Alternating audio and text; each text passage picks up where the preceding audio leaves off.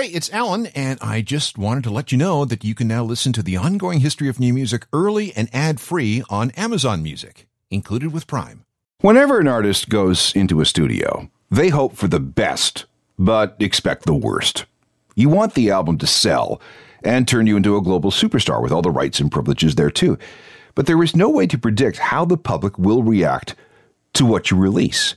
You can throw all the money you want at a song or an album or a band, and there is zero guarantee that it will be successful. Yet people will always try because every once in a while, something remarkable happens. An album is a critical success. It turns into a commercial smash. And every once in a while, every once in a long, long while, it turns into a cultural phenomenon with an impact that lasts years, maybe decades. This is what happened to U2 and the Joshua Tree. Before the record came out, everybody expected that the band was going to deliver the goods on a very good album, and they did that. But then the record went on to sell something beyond 25 million albums, and is now considered to be one of the most significant rock releases of all time. This is beyond just lightning in a bottle. How do they do it? For some of the answers, I turned to one of the people who co-produced the album. That would be Daniel Lanois. This is U2 and the Joshua Tree, 30 years later, part 2. This is the Ongoing History of New Music podcast with Alan Cross. Hello again, I'm Alan Cross. U2's The Joshua Tree is not only the band's biggest record, but it's also one of those records that every rock fan seems to have in their collection. Beatles' Revolver, Led Zeppelin 4, Nevermind from Nirvana, The Clash and London Calling, Who's Next, Pet Sounds, Exile on Main Street, Rumours, Ziggy Stardust. You get the idea. March 9th, 2017 was the 30th anniversary of the release of The Joshua Tree. Then on March 12th, I sat down with co-producer Daniel Lanois to talk about the making of the record. And we did it kind of differently. It was in front of a live audience of hardcore U2 fans at the Hard Rock Cafe in Toronto, and we're examining the record track by track. Part 1 was all about side 1 of the original vinyl release, and we're going to pick things up today with side 2. Actually, we already started that with Red Hill Mining Town, so let's move to the next song. Next, we move on to In God's Country. This was Bono was looking at some of the stuff that you guys had done up until that point and goes to the agent and says, can we rock this record up a little bit? And that's where parts of In God's Country come from. Is that true? I'm not sure what was going on in their heads with that. I just remember it being a very vibrant and propelling groove that we thought would be a nice complement to the record. And it's really, I think it's one of Edge's best with the echo rhythms and a great groove from Larry. So, yeah, you're not far off, Al. It's rock and roll, but it speeds along. It's got a lot of signposts. It's got a little Audubon in it.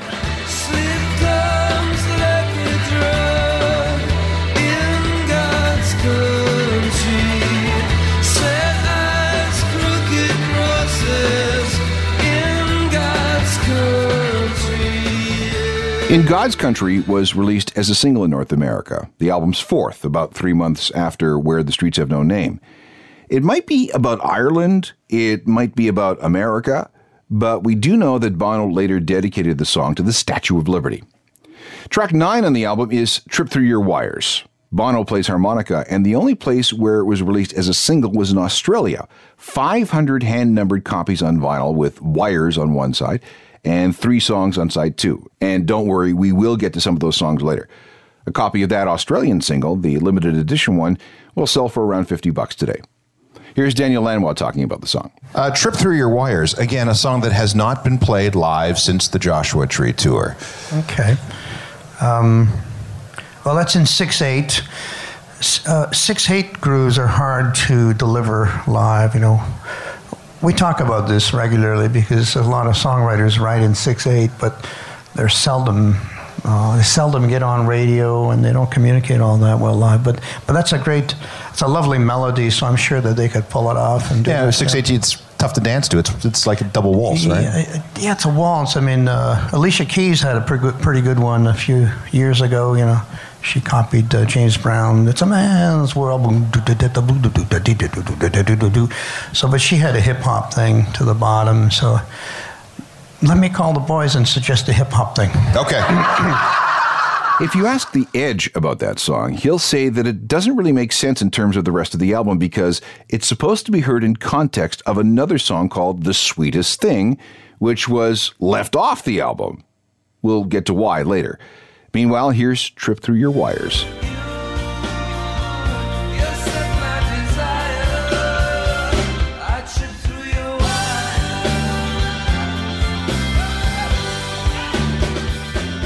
U2 and track 9 from the Joshua Tree. It's Trip Through Your Wires.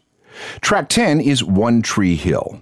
And this one comes with a sad, true story. One Tree Hill is one of another emotional song on the album because it tells a story of, or it's dedicated to Greg Carroll, the man from the Maori Man. Yes, who had a motorcycle accident. Yeah, that was a sweet man. It's a lovely title, a lovely image, isn't it? Because he was a standout in the city, because I think there were only 2 black people in the country at the time. What was it about here? Did he have a relationship with the band? It's supposed to be funny. What was his relationship with the band? The other one was Phil Lynott. Jeez. All right, I'll get off it. What was his relationship with the band? Do you remember? Well, he was one of the crew, and the thing about U2 is they have really devoted people around them, and it's very much part of the makeup of the band that, you know, there's a great support system and a lot of love in the community, in the house community. Let's fill in a few blanks here. Greg Carroll was a Maori man that met U2 in Auckland, New Zealand when they landed for the Unforgettable Fire Tour in 1984. The story is that Bono had some really bad jet lag and he couldn't sleep, so he decided he'd go out on the town with some locals, and one of the guys who fell in with him that night was Greg Carroll. Greg had been working as a soundman for a comedy troupe, but he and Bono hit it off because of his sense of humor, and later, his awesome work ethic. At some point on that tour stop, Greg took Bono up One Tree Hill in Auckland, which can be best described as a spiritually significant volcanic peak. Greg was hired right there, and he finished the rest of that world tour with the band. They got him a passport and brought him on the payroll. By 1985, he was working as Bono's personal stage assistant. If you've ever seen U2's performance at Live Aid, you'll have seen Greg standing next to Bono on stage. But the following year, he was Bono's full-time personal assistant, even when the band was at home in Dublin. And he also became a very good friend of Bono's wife, Ali. As U2 was putting together material for what would become the Joshua Tree, Greg was given the job of researching locations for things like where the album artwork could be shot and studios where the band might record. The motorcycle accident happened on July 3rd, 1986. Greg was bringing Bono's bike back to his house on a rainy night, but suddenly a car pulled out right in front of him, and Carroll rode right into the side of the car. He was killed instantly, and he was just 26. Bono had been on the ground in Texas for about an hour when he heard the news. He blew off a recording session with Willie Nelson and flew right back to Ireland. And then all of the U2 organization flew Carroll's body back to New Zealand. At the traditional Maori funeral, Bono sang Let It Be by the Beatles and Knockin' on Heaven's Door by Bob Dylan. But that didn't seem like it was enough, so he sat down and wrote One Tree Hill.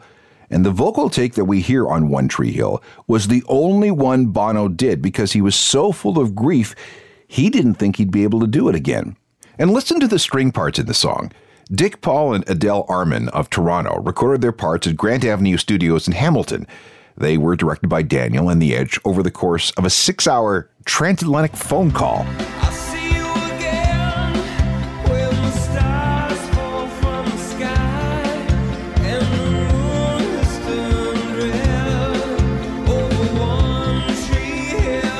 A couple more things before we leave One Tree Hill. Although it was inspired by the death of Bono's personal assistant, it also mentions the human rights atrocities in Chile under the dictator Augusto Pinochet. Along with Bull of the Blue Sky and Mothers of the Disappeared, which we will get to shortly, it forms a trilogy that call out the United States for its involvement in that regime. U2 hasn't played that song in concert a lot, but they have been known to bring it out for special occasions, and they always play it when they're in New Zealand. When we come back, we'll finish up looking at all the songs that made the Joshua Tree, and then start on all the songs that didn't. This is the second half of an interview with Daniel Lanois on the creation of U2's Joshua Tree album. We're going through the record song by song, and we have just 2 more to go for the album proper. Track 10 is Exit.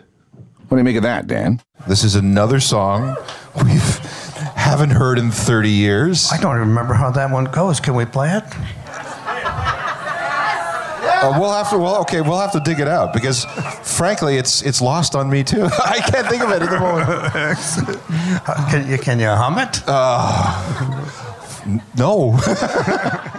Oh, embarrassing. Let's play the song so we can all regroup.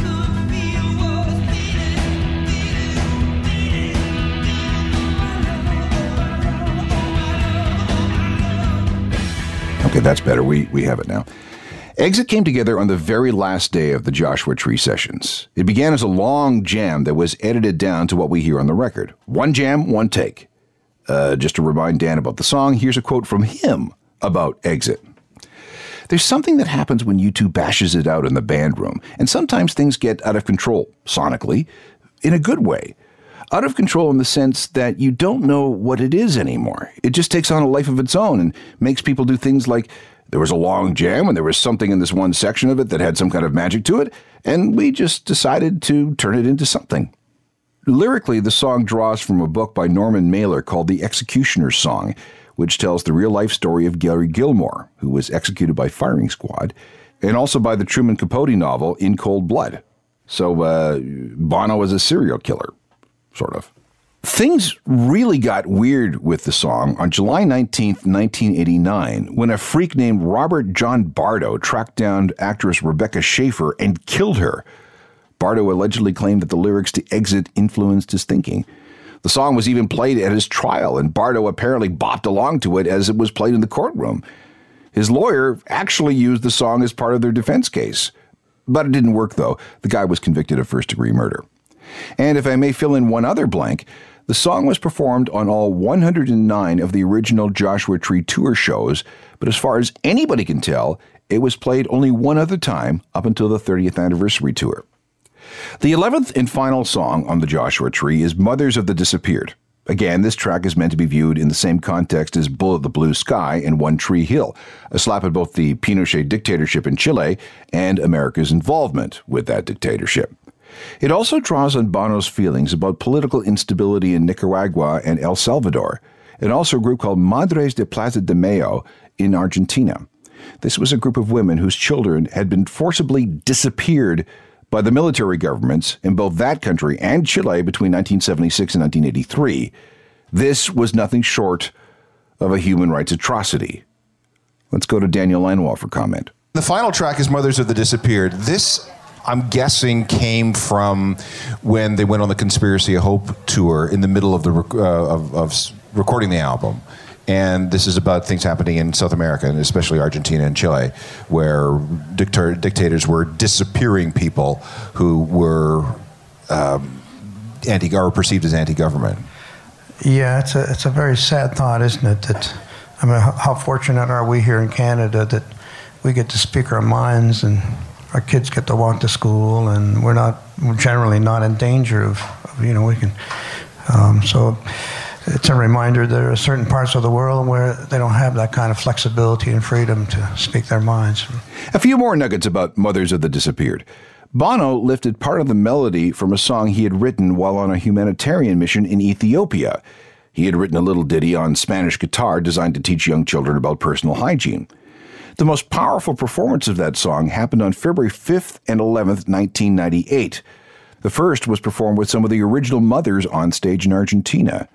In Chile on the 11th, the song was played in a stadium that was once used by the Pinochet regime as a prison camp for those same disappeared people. The Madres joined the band again, holding up pictures of their still lost children. And unlike the Argentinian show, the gig was broadcast on television to the whole country, with Bono demanding that the government tell these women where the bones of their children were. That had a real-world effect. Pinochet was about to be named senator for life in Chile, but he ended up being the focus of mass protests over his role in The Disappeared.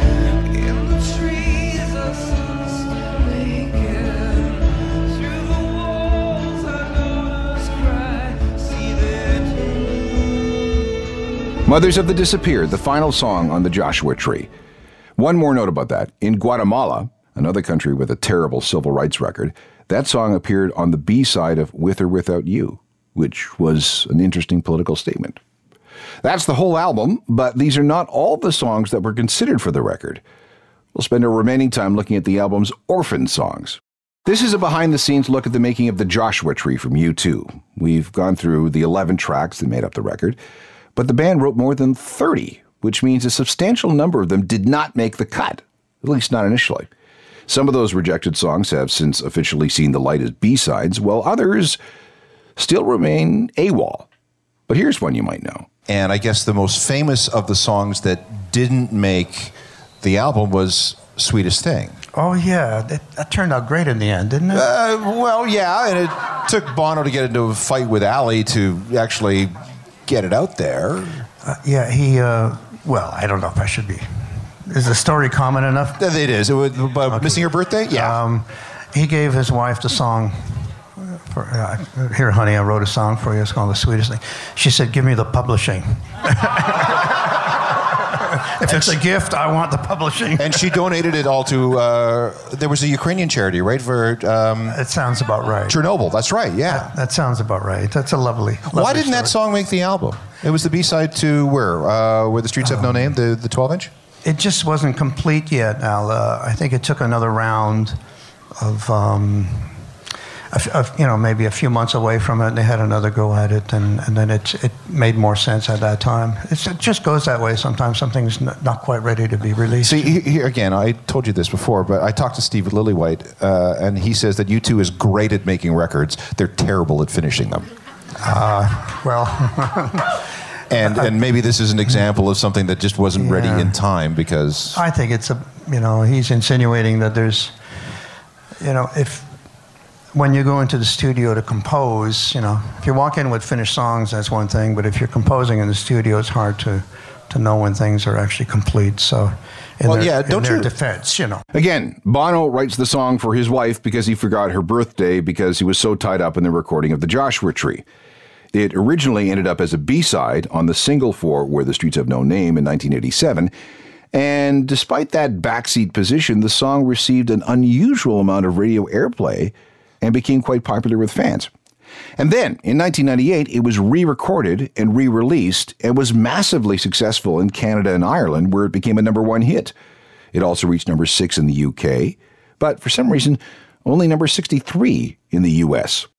In Europe, the 1998 single was promoted with Sweetest Thing chocolate bars. These were actual chocolate bars wrapped in gold foil, and they are now super coveted by collectors of U2 ephemera. I have no idea how much they trade for, but it's probably way more than anybody should pay for a hunk of chocolate. But back to the original recording of Sweetest Thing, the one that was relegated to a B-side back in 1987. Let's have a listen to that.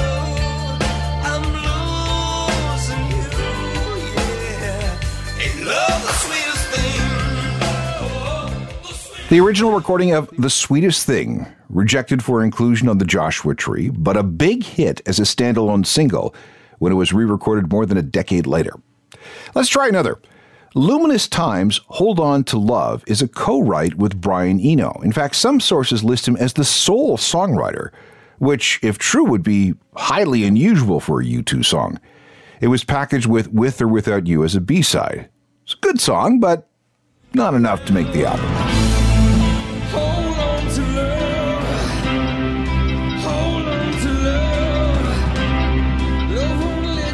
Luminous Times, Hold On to Love, a U2 B-side that appears to have been written by Joshua Tree producer Brian Eno. Interesting. Let's go back to Daniel Lanois about the making of the album. Another thing that I've heard from many artists who say that, look, they're up against either budgets or a deadline. Sometimes you don't finish an album as much as you are forced to abandon it.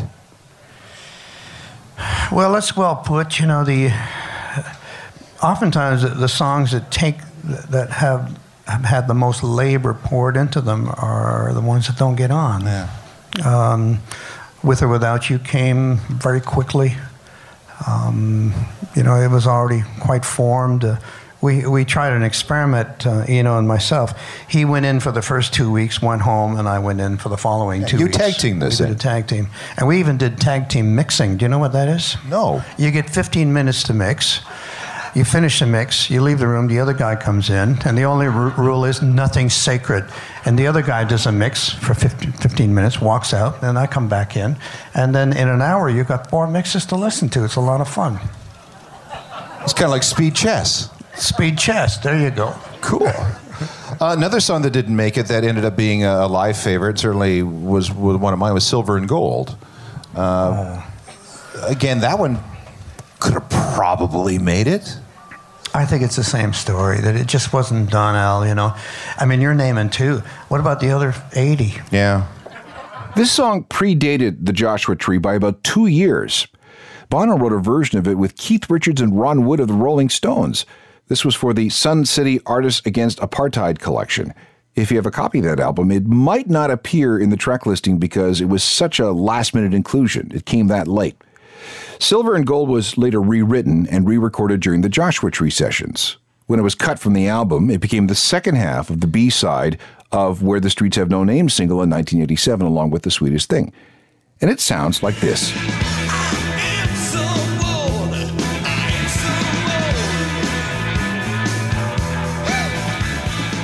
Silver and Gold, recorded for the Joshua Tree, but not included on the original release. The album itself has been released a number of times, including a 20th anniversary edition and a 30th. Let's get Daniel Lanois in here one more time. Did you have any input into either the 20th anniversary or the 30th anniversary edition? Well, we've been talking recently. Yes, but I think it's all top secret stuff. I don't know. How much am I allowed to say? I don't know anything about it. I mean, we won't tell anybody. Well, yes, see, the voice of reason over there, she's going.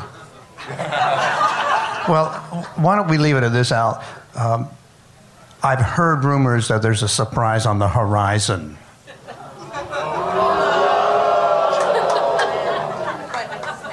All right, we'll leave it at that then. Thanks, everybody. Nice to see everyone here at the Hard Rock Cafe. Have a nice time, and we'll see you a little later. Come on. Thanks to Daniel Lanois for being so generous with his time and his stories. Thanks to the Hard Rock Cafe in Toronto for giving us a place to do the interview. And thanks to all the U2 fans that came out to see this thing happen. Oh, and to everybody at Universal Records for all the help. You guys rock. Technical production is by Rob Johnston. Talk to you later. I'm Alan Cross. You've been listening to the Ongoing History of New Music podcast with Alan Cross. Subscribe to the podcast through iTunes, Google Play, Stitcher, Spotify, and everywhere you find your favorite podcasts.